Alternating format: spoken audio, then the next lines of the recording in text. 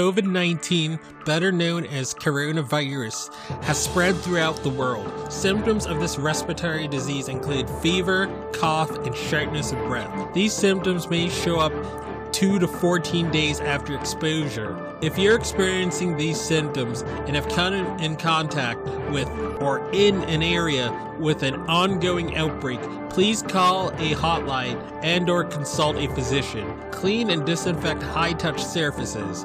For more information, please visit cdc.gov/COVID-19. Thank you. Hello, everyone. Welcome to the I Am Cannabis Sativa podcast. I'm your host, Dan Scotland. If you are currently a medical marijuana patient and want to tell your story and be featured on the podcast, feel free to email me at iamcannabissativa@gmail.com. Feel free to hit us up on Instagram at iamcannabissativa. You can also find me on Twitter at ICSativaPod. You can find and subscribe to our podcast on Spotify, iTunes, Anchor FM, Overcast, Radio Republic, TuneIn, Stitcher, Google Play Music Store, and more. Please rate and review us on iTunes, as rating and reviewing us will bump up the pod on their algorithm and put this podcast in front of even more eyeballs. If you like what we are doing, please become a Patreon supporter of the podcast and support us. Supporting us helps us to keep the lights on, pay rent, pay for hosting, equipment, and travel. And you can do this by going to https://anchor.fm/IamCannabisSativa podcast/support. You can also support me now on Patreon at www.patreon.com/ICSativa podcast. You can support this podcast for as little as $1 a month. We also have a $5 tier if you're feeling extra generous. A special thanks to our current patrons and supporters. Shout out to friends of the show, Reefer Revolution, for supporting the podcast. Shout out to our new Patreon and friend of the show, Gracie Gatto. Shout out also to Joey One Love 420, also a friend of the show and founder of Keystone State Reviews. Becoming a Patreon or financially supporting us through Anchor, Patreon, PayPal gets you perks like early episodes, exclusives, and shout outs at the beginning of every episode. We also have been recently syndicated by friend of the show, Russ Belfill, and will now be featured weekly on Radical Russ Radio right before his show from Monday 7 a.m., Tuesday 9 a.m., Wednesday 11 a.m., Thursday 1 p.m., and Friday 3 p.m., all mountain times. And without further ado, let's get to the episode. Howdy, folks. Dan Scotland here, joining you from Legal, Massachusetts, the heartland of America.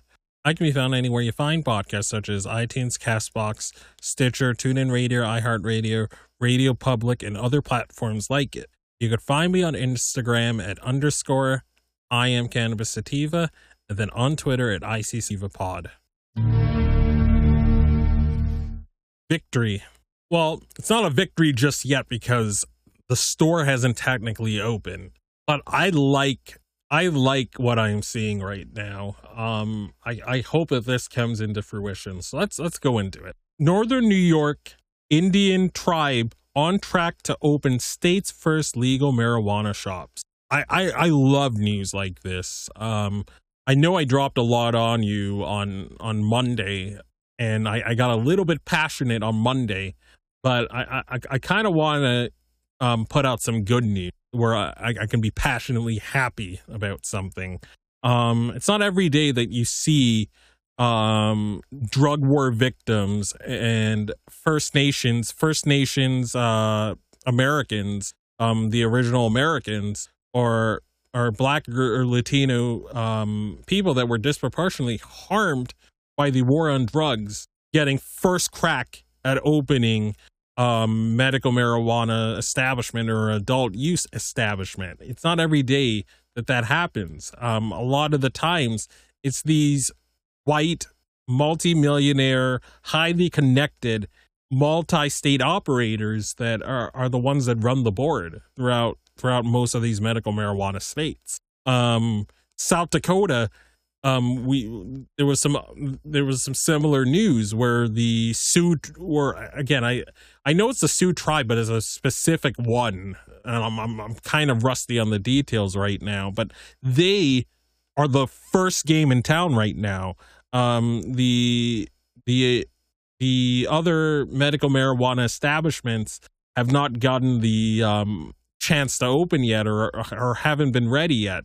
But the Sioux tribe in their tribal land, they were the first to get the ball rolling on medical marijuana. They already have dispensaries within that particular Sioux tribe. You can already go there, and if you're a First Nations person with a tribal card, you can legally get your medicine. You can legally fill your prescription in that Sioux tribe in South Dakota if you're part of that tribe.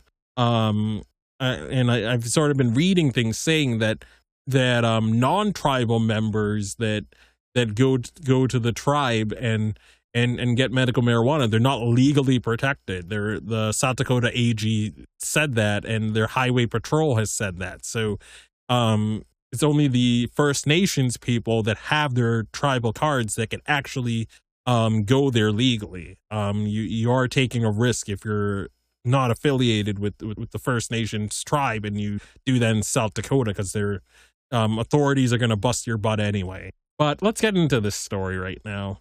This is from nyup.com. North NY Indian tribe on track to open state's first legal marijuana shops. Written by Don Casenta. So let's get into it. So the St. Regis Mohawk tribe in northern New York is poised to open the state's first legal marijuana shops, potentially beating non-Indian nation weed retailers to the market by at least a year. You'll love to see these. You love to see First Nation and Black people and Latinx people that were disproportionately effed over by the racist war on drugs. Yet they're due. They're going to have first crack at adult use right now. They're going to be the only game in town, and their tribe is going to be able to use those funds to help them out and to help their community. I love stories like the state's first legal sales of marijuana could take place sometime soon on the St. Regis Mohawks Akawasani. I'm probably butchering that territory, which sits along the U.S.-Canada border near Hogansburg in Franklin County.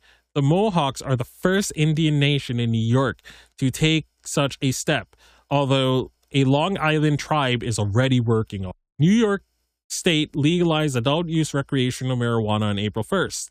The law immediately allowed those over 21 to possess up to 3 ounces of marijuana, but the state can't issue licenses for businesses, including retailers, until it staffs the agency and control board that will write the regulations. This process is currently at a standstill. The St. Regis Mohawks late last month adopted their own tribal ordinances legalizing marijuana for adult recreational use. The ordinance went further than the state's law by setting up rules for growing and processing marijuana and licensing retail shops. Everything from seed to sale must take place on tribal territory. The Mohawks' plan is to license tribal entrepreneurs rather than running the business themselves. The Tribal Council has already received more than a dozen applications for marijuana licenses, which will be reviewed and issued by Tribal Cannabis Control Board. No licenses have yet been issued, and the tribes has not announced a timetable for doing so. The Mohawks, meanwhile, are taking legal steps to shut down some unauthorized, unlicensed marijuana shops on the U.S. side of the Akawasani territory. The tribe acknowledged its authorized cannabis businesses could be operating ahead of the state under tight controls to ensure safety and generate licensing fees. But we want to ensure that our community is prepared to utilize this opportunity to support our local entrepreneurs' efforts to help diversity of our local economy and support community programs and services through tribal licensing fees, the tribe said in a statement. The state hasn't gotten that far. The legislature ended its official 2021 session in June without receiving nominations from the governor's office or acting on appointments on the Cannabis Control Board or hiring staff for the new Office of Cannabis Management. Again, because Cuomo didn't really want to do this. You know, he was mired in scandals, and like we talked about months ago when this happened, like he had like a blanket and a shawl around his around his neck and stuff, around his neck and his upper body. And it looked like he was like talking to his mom and saying, should I resign? Like, everyone's on my back. Like, he looked clearly distressed, like he felt he was on the rocks. New York only really got this over the finish line, in my opinion, because of the scandals. Because before, like, yeah, he was saying he wanted to legalize, but he was leaving his legislature flapping in the wind in terms of getting it actually done. But there were a lot of progressives that ended up winning in New York. So, that with a combination of those scandals, I believe put it over the finish line. Because before, he was against home grow. He was against being able to grow your own. When he started medical marijuana in New York State, I believe in 2013 or 2014, around that time, because he hated the plant and hated the people that used the plant so much, he didn't allow patients to have access to whole flower medicine. So you're only able to get carts, lozenges, pills, tinctures, that sort of thing. You're only able to do that until very, very recently, because he has an animus towards the plant. And again, these prohibitionists, they know they can't stop this anymore. But these politicians that are either ambivalent towards the plant, or they hate the plant and hate the people that use the plant and see it as a marginal issue, their biases are still there. They could still passively aggressively do things like take their sweet time appointing people to implement adult use, or they can appoint people that have that same bias against the plant just like them.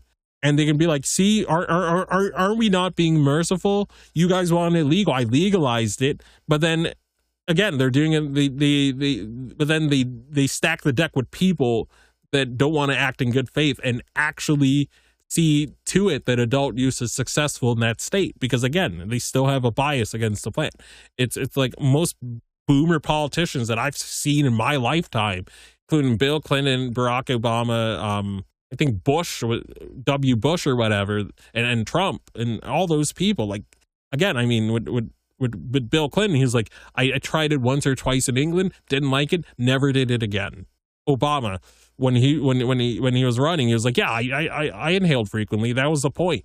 But then in 2009, when he was elected and somebody squarely asked him a question about this, he laughed about it and dismissed it.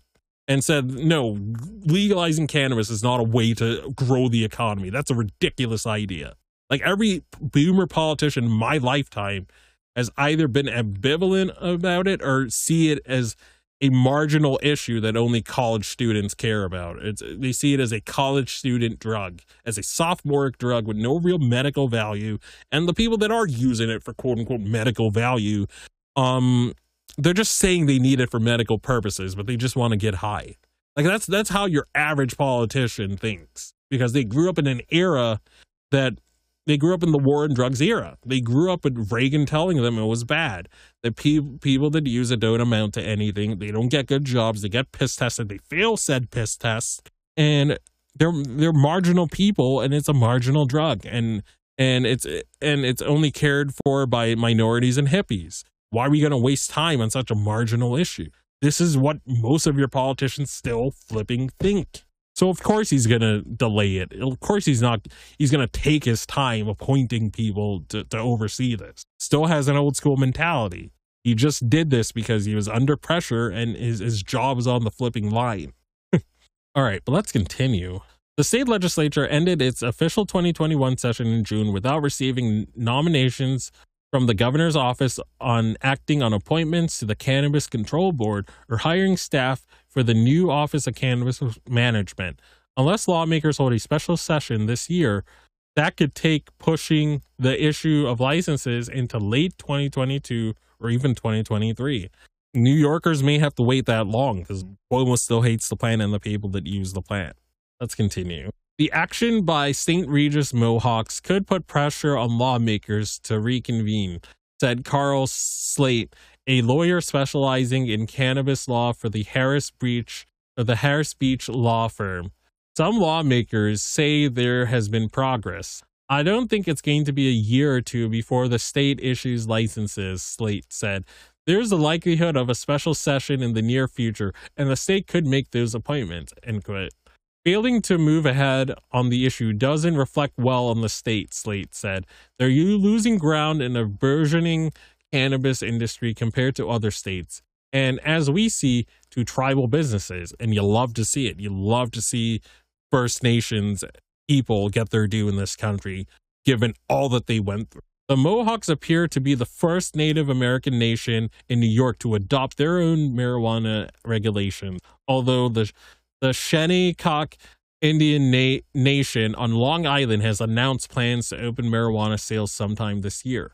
Both are ahead of other New York Indian nations. Again, I'm probably butchering these pronunciations, so I apologize to any Indigenous or First Nations people if I'm butchering these names here.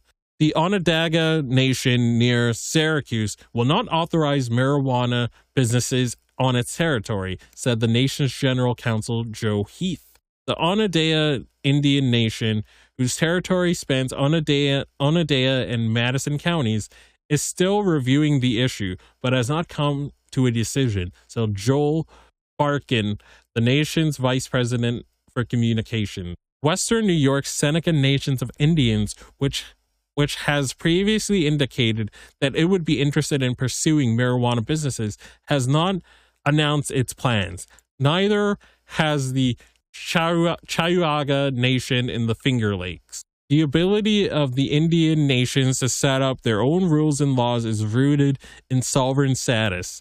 Nations like the St. Regis Mohawk tribe are federally recognized. But it's still complicated, Slate notes. For one thing, marijuana is considered an illegal drug under federal law and can't be carried across state or international borders. But once the St. Regis Mohawk shops are open, some New York residents will be making the trip to the territory to purchase marijuana. Slate advises potential customers to remember the details of the new law, including the limit of personal possession, and there are still laws that prohibit the sale and distribution of larger amounts. So there's an issue of quantity that you have to deal with, he said. If you have more than 3 ounces and you're not on native soil, that is an issue.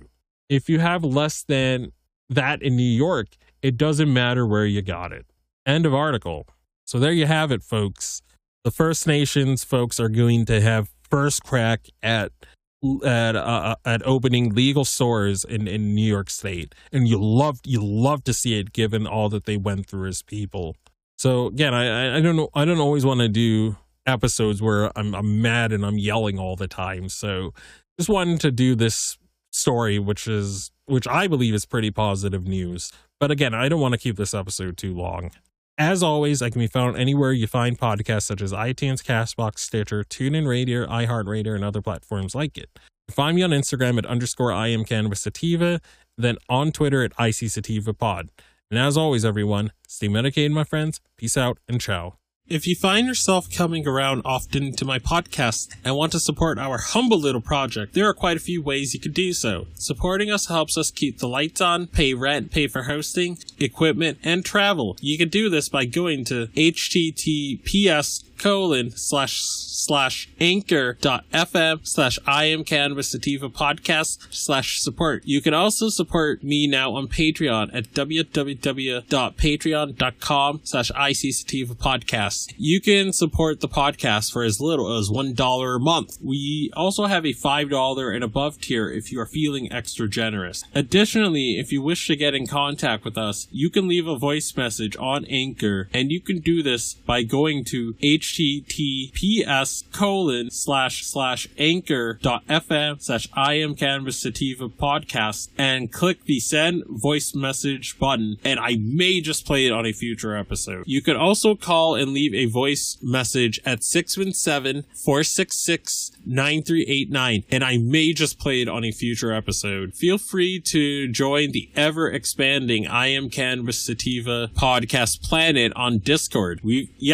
got a Discord Discord channel. And that Discord channel can be found at https://discord.gg/65tg2nr. Again, that is https://discord.gg/65tg2nr. Feel free to check out Sequoia Organics for a great source of CBD and hemp-based products. You can check them out by the link https://bit.ly/33fkrv9, and you can enter the following coupon codes for extra discounts, such as Dog Treat 20, Tincture 20, 40% off ISO, 15% off CBD, and that applies to the entire store. And as always, everyone, stay medicated, my friends.